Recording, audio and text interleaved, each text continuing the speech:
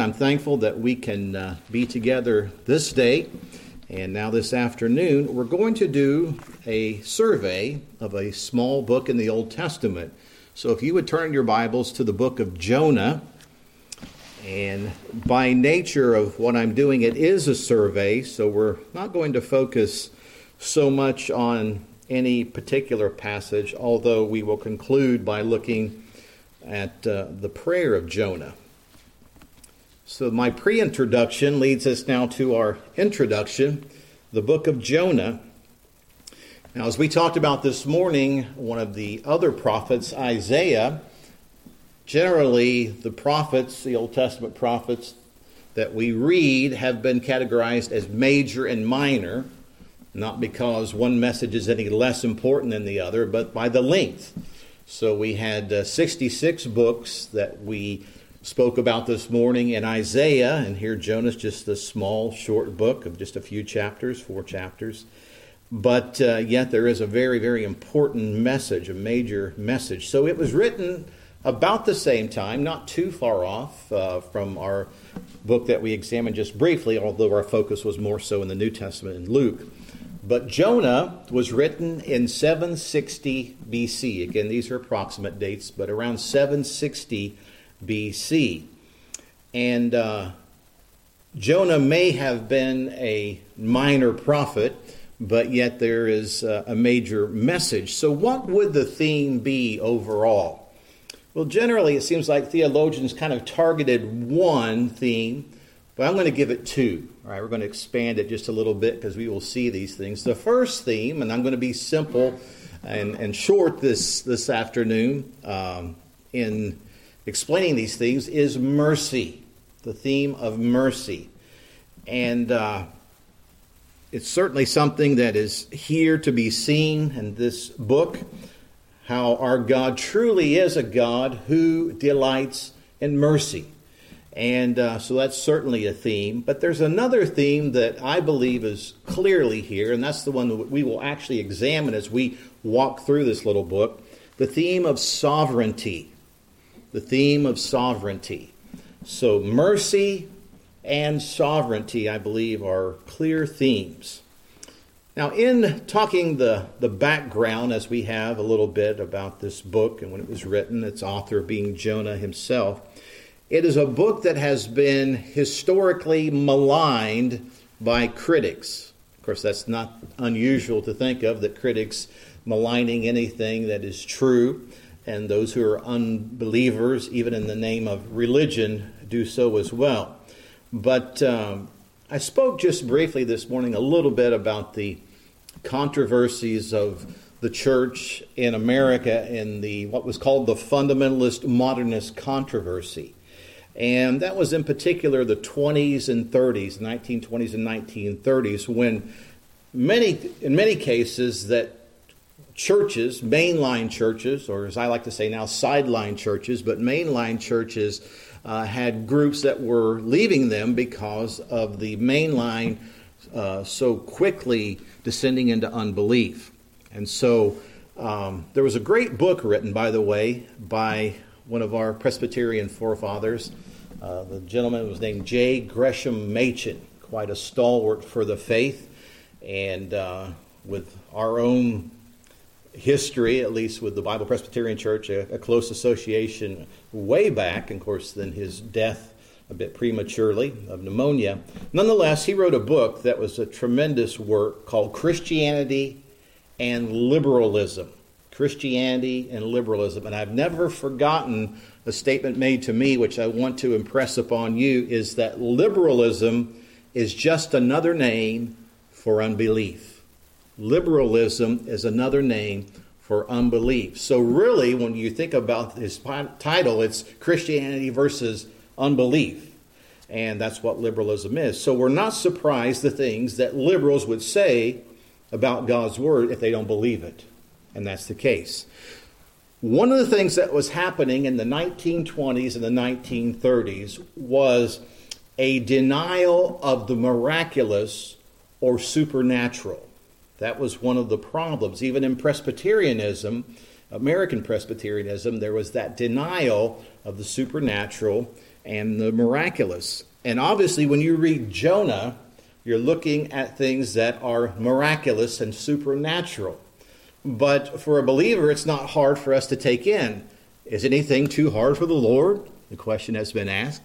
I say no, nothing is too hard for the Lord.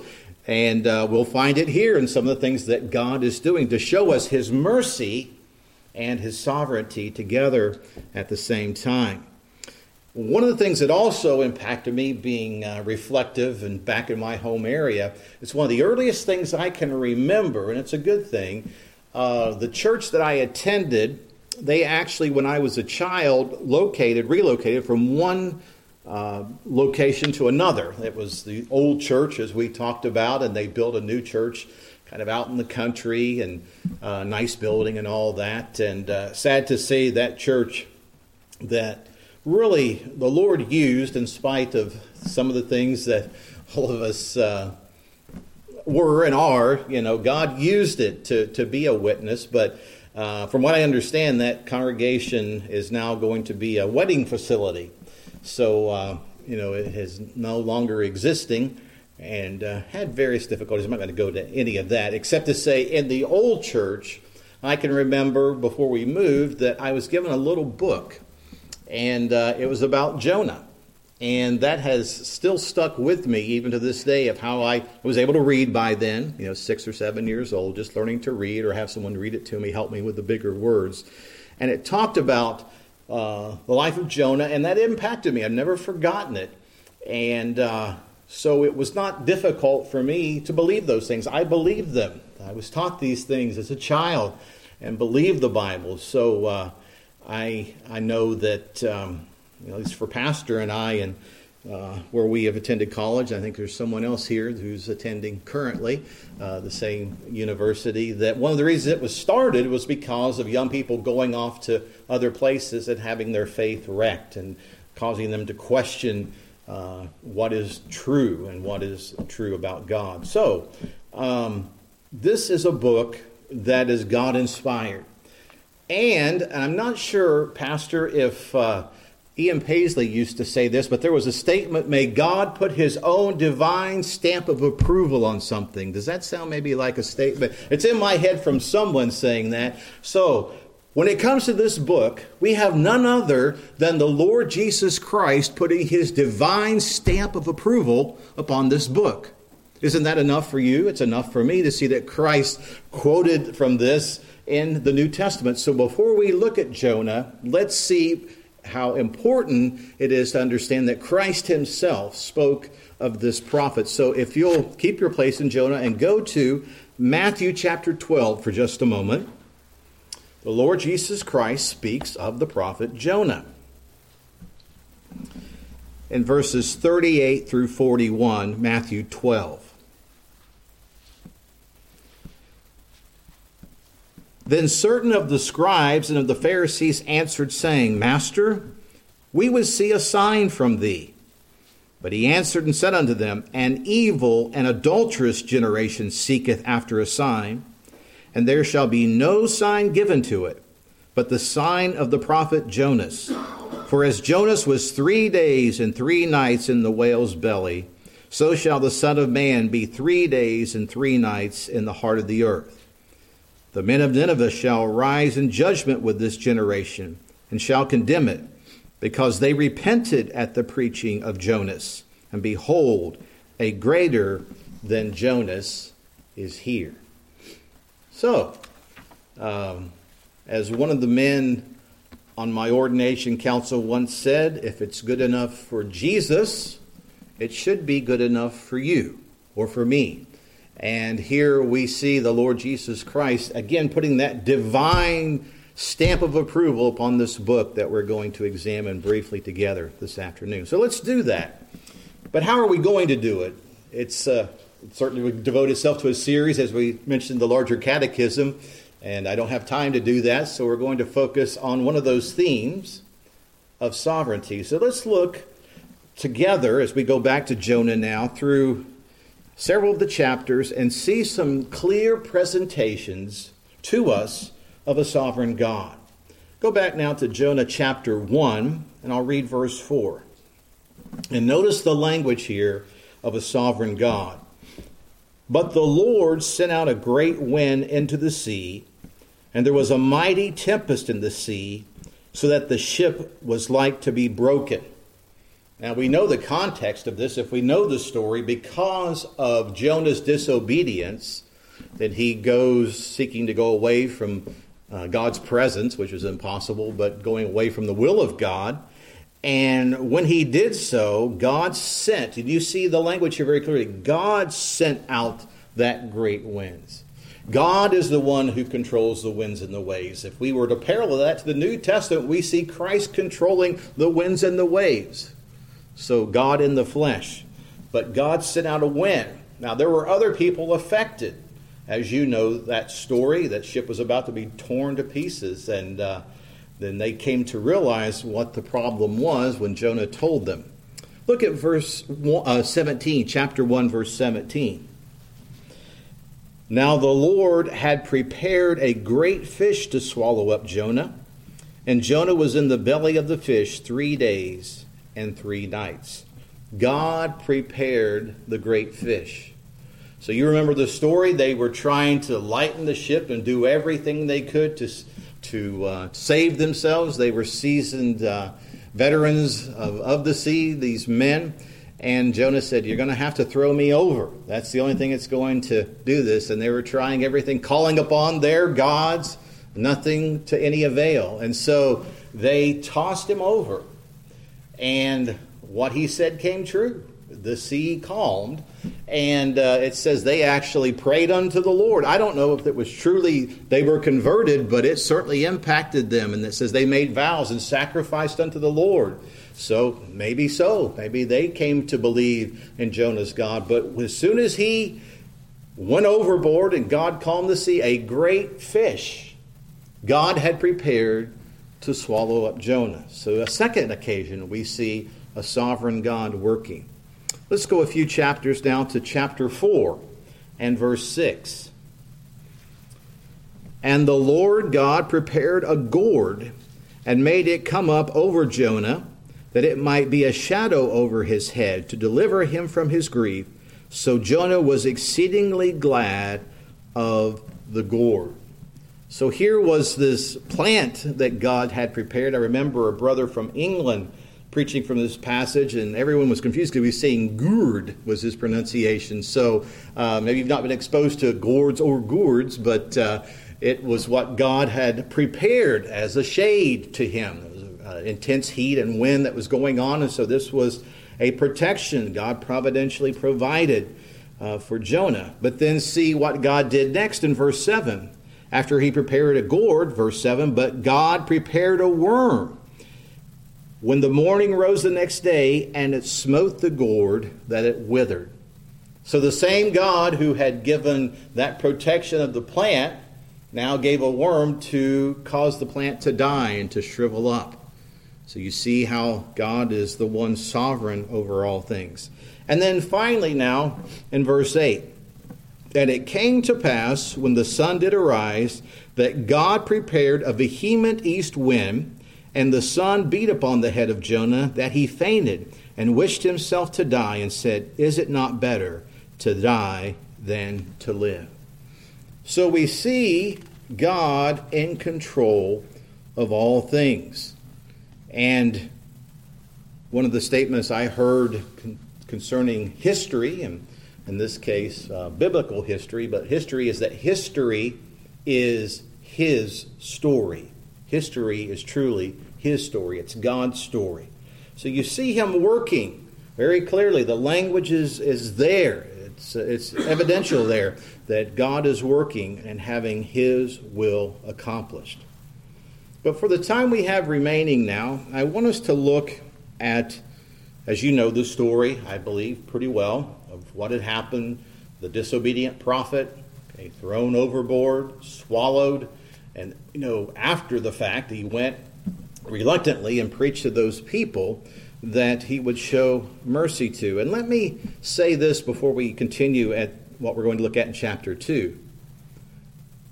God was merciful to a prophet. God was merciful to a crew of sailors. God was merciful to an entire city that he didn't destroy. God delights in mercy. And that same God who delights in mercy is the sovereign God over all things. And if God is sovereign over the things that we saw here in our context, is he sovereign over everything? The answer is yes, he is. He's the sovereign God over all of his creation. So if we'll turn back now to Jonah chapter 2, I want us to read what Jonah says from the belly of that great fish.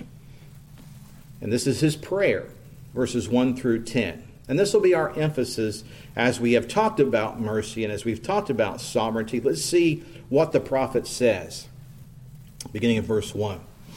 Then Jonah prayed unto the Lord his God out of the fish's belly, and said, I cried by reason of mine affliction unto the Lord, and he heard me. Out of the belly of hell cried I, and thou heardest my voice.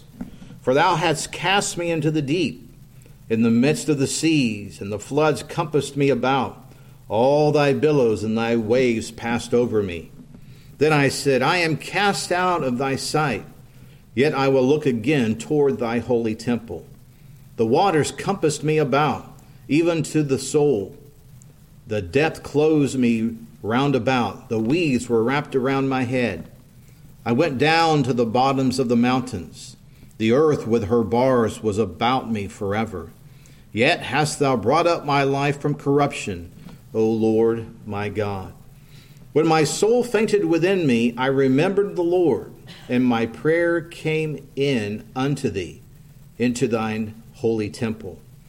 They that observe lying vanities forsake their own mercy.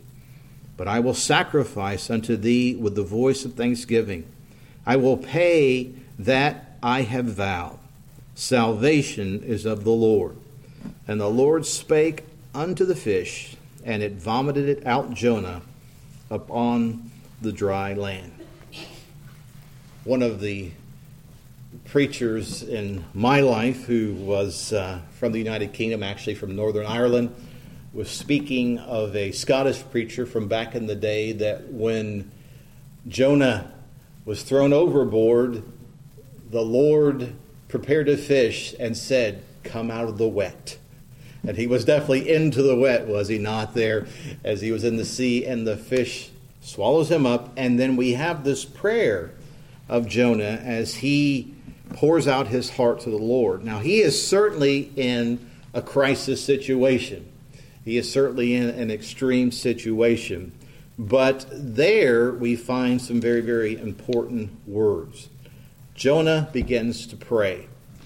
Now, for we as believers, we are certainly commanded to pray.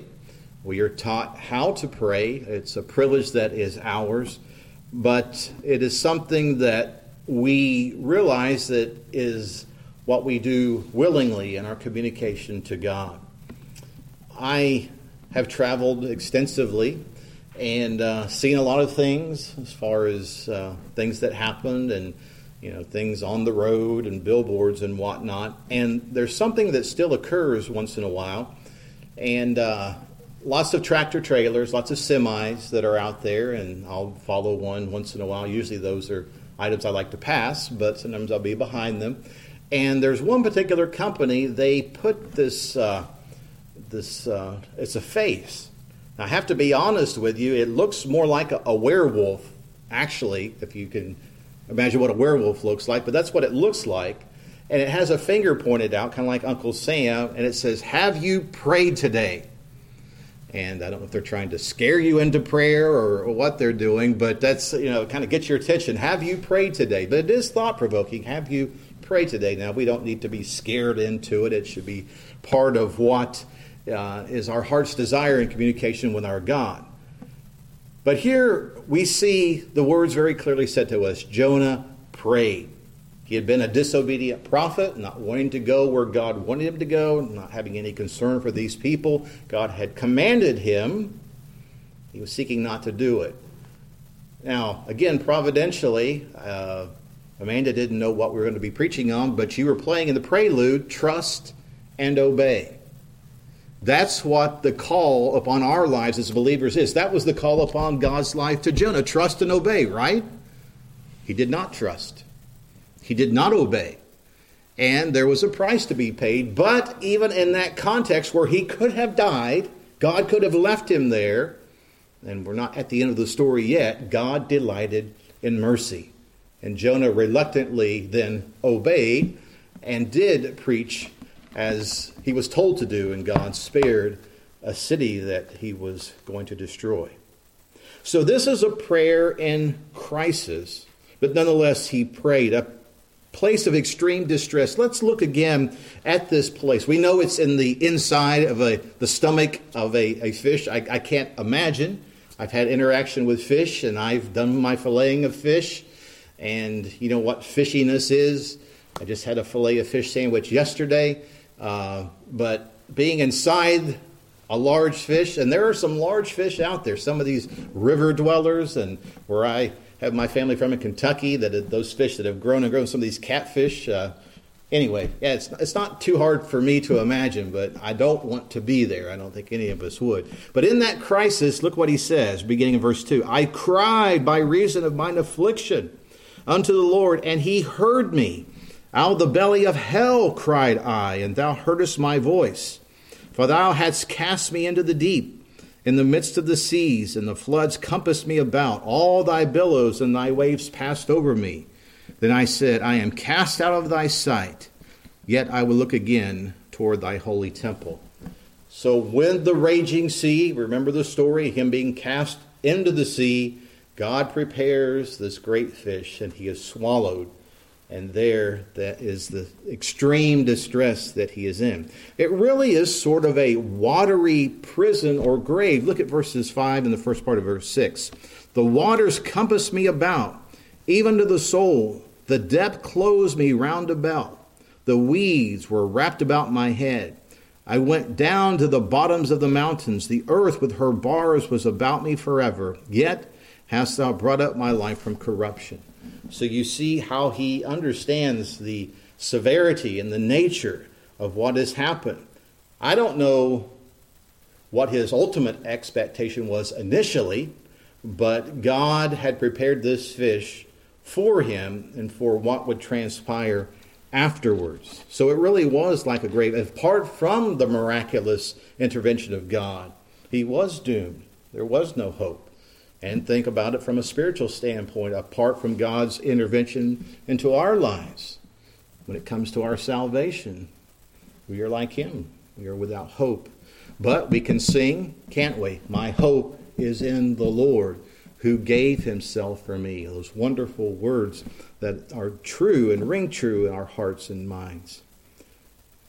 So, extreme distress, troubling situation, no way out. I mean, it's all pretty bad as we see. Now, thankfully, we do know the rest of the story.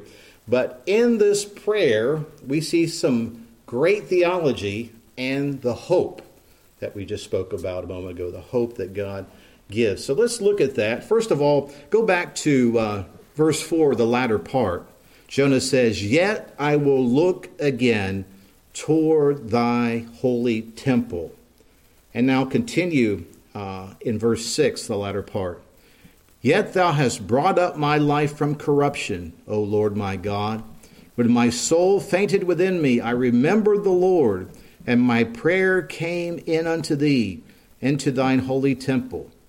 They that observe lying vanities forsake their own mercy. But I will sacrifice unto thee with the voice of thanksgiving. I will pay that I have vowed. Salvation is of the Lord. So here it's really in a sense of a repentant prophet now. The change that has come about, the way that he now observes what God has done. God has judged him for his disobedience, and whom the Lord loves he does chasten. So that disobedience has come to Jonah. But he's come to his spiritual senses, as it were. And we see that in the context that he's in, now he's praying. Now he understands mercy. Now he understands obedience. Now he seems to understand all of these things, that he's going to be faithful to the vow that he's vowed, he says, that salvation is of the Lord. A great, great truth for us when it comes to understanding mercy and sovereignty, that salvation is of the Lord. And that is a great truth for us, especially as Reformed Christians, that what he said rings true in our hearts. I mentioned some of my British mentors. I have another friend in England. We've only been together on one occasion, but had tremendous fellowship as he preached at our church. And I remember him preaching, speaking of this particular passage, and he says, one of the things that this proves is that the great fish that was prepared was Arminian. Because when he says salvation is of the Lord, he just couldn't handle it, and he vomited Jonah out. And there he went preaching. So salvation is of the Lord. It is his work of grace. It is all of Christ and none else. And that reluctant prophet was given mercy. Because think of the situation in that context, apart from God's mercy, where would he have been? But through the book, God prepared, God prepared, God did this. We see God at work. Another book that I just want to reference because of how you see God working, but yet his name's not mentioned, is the book of Esther. God's name is never mentioned. The name God or his name Lord, none of that's ever mentioned, but you can see very clearly God at work. And here, of course, the Lord is mentioned. It's very clear his work that he is doing because history is his story. But a ray of hope and a great, great section of theology that we have concerning the salvation. And, of course, the conclusion I've already alluded to, verse 10. And the Lord spake. Now that we didn't touch upon. The Lord spoke. And this creature obeyed. The fish that he had prepared for Jonah, he spoke. And the fish vomited out Jonah upon the dry land. God had delighted in mercy. And then the prophet went, as you see in the next two chapters, and proclaimed the message. And yes, he still had his issues and challenges that we see come forth, but he obeyed. He did what was commanded. Speaking of trust and obey, the Lord Jesus says to us in the New Testament, if you love me, keep my commandments. If you love me, keep my commandments. I think of the words, going back to the Old Testament for a moment, that Samuel spoke to Saul. To obey is better than sacrifice, and to hearken than the fat of rams. Of how he showed him and taught him this rebellion against the revealed will of God. I ask us the question, I'm kind of repeating it, but for our thoughts again concerning the themes of mercy and sovereignty. If God has sovereignty over a created thing, and he does. Here we read, God spoke to the fish, and the fish responded. If God has sovereignty over a created thing, then we can assume, we can bank on it, that God is sovereign over everything. You know, growing up as maybe some of us did, had a little discussion with Zach, kind of our background growing up. And, speaking of the Armenian fish that we joked about, a lot of us were in that kind of context as far as our church setting. And God, by his grace, has continued to teach and to help and to strengthen us and to give us understanding. But one of the things that we found is that there would be basically an agreement that God is sovereign over everything except for grace. God's not sovereign over grace. Well, my friends, as I said, God is a sovereign God over all things, even in sovereign grace. And we can rejoice in that he has done so with us. I mentioned praying at the outset of this section, how Jonah prayed. And I'm reminded of this verse that I think all of us would know, 1 Thessalonians 5:17. Pray without ceasing. Having that attitude of prayer, praying without ceasing. Now, when we look at the life of Jonah, he disobeyed. And there were consequences for his disobedience. And when you read the Old Testament scriptures, there was God communicating to Israel, if you obey, blessing. If you don't obey, there's going to be judgment. There's going to be discipline because of that. So the crisis situation that came because of his disobedience. There was judgment. But God delighted in mercy. It's interesting. Did you see that Jonah actually used the word mercy in his prayer? He understood God was being merciful. So he was in a great crisis. But I'd like to come full circle to this morning and now, obviously, as we've sung about Christ, to emphasize Christ. Now, Christ in the Old Testament. Christ spoke about Jonah. When he was questioned, he went back there and exposed the Pharisees and their unbelief and their doubts, saying that a greater than Jonah was there, and that was certainly true. And you think about the crisis that was in the life of Jonah that we have read about, how God delivered him.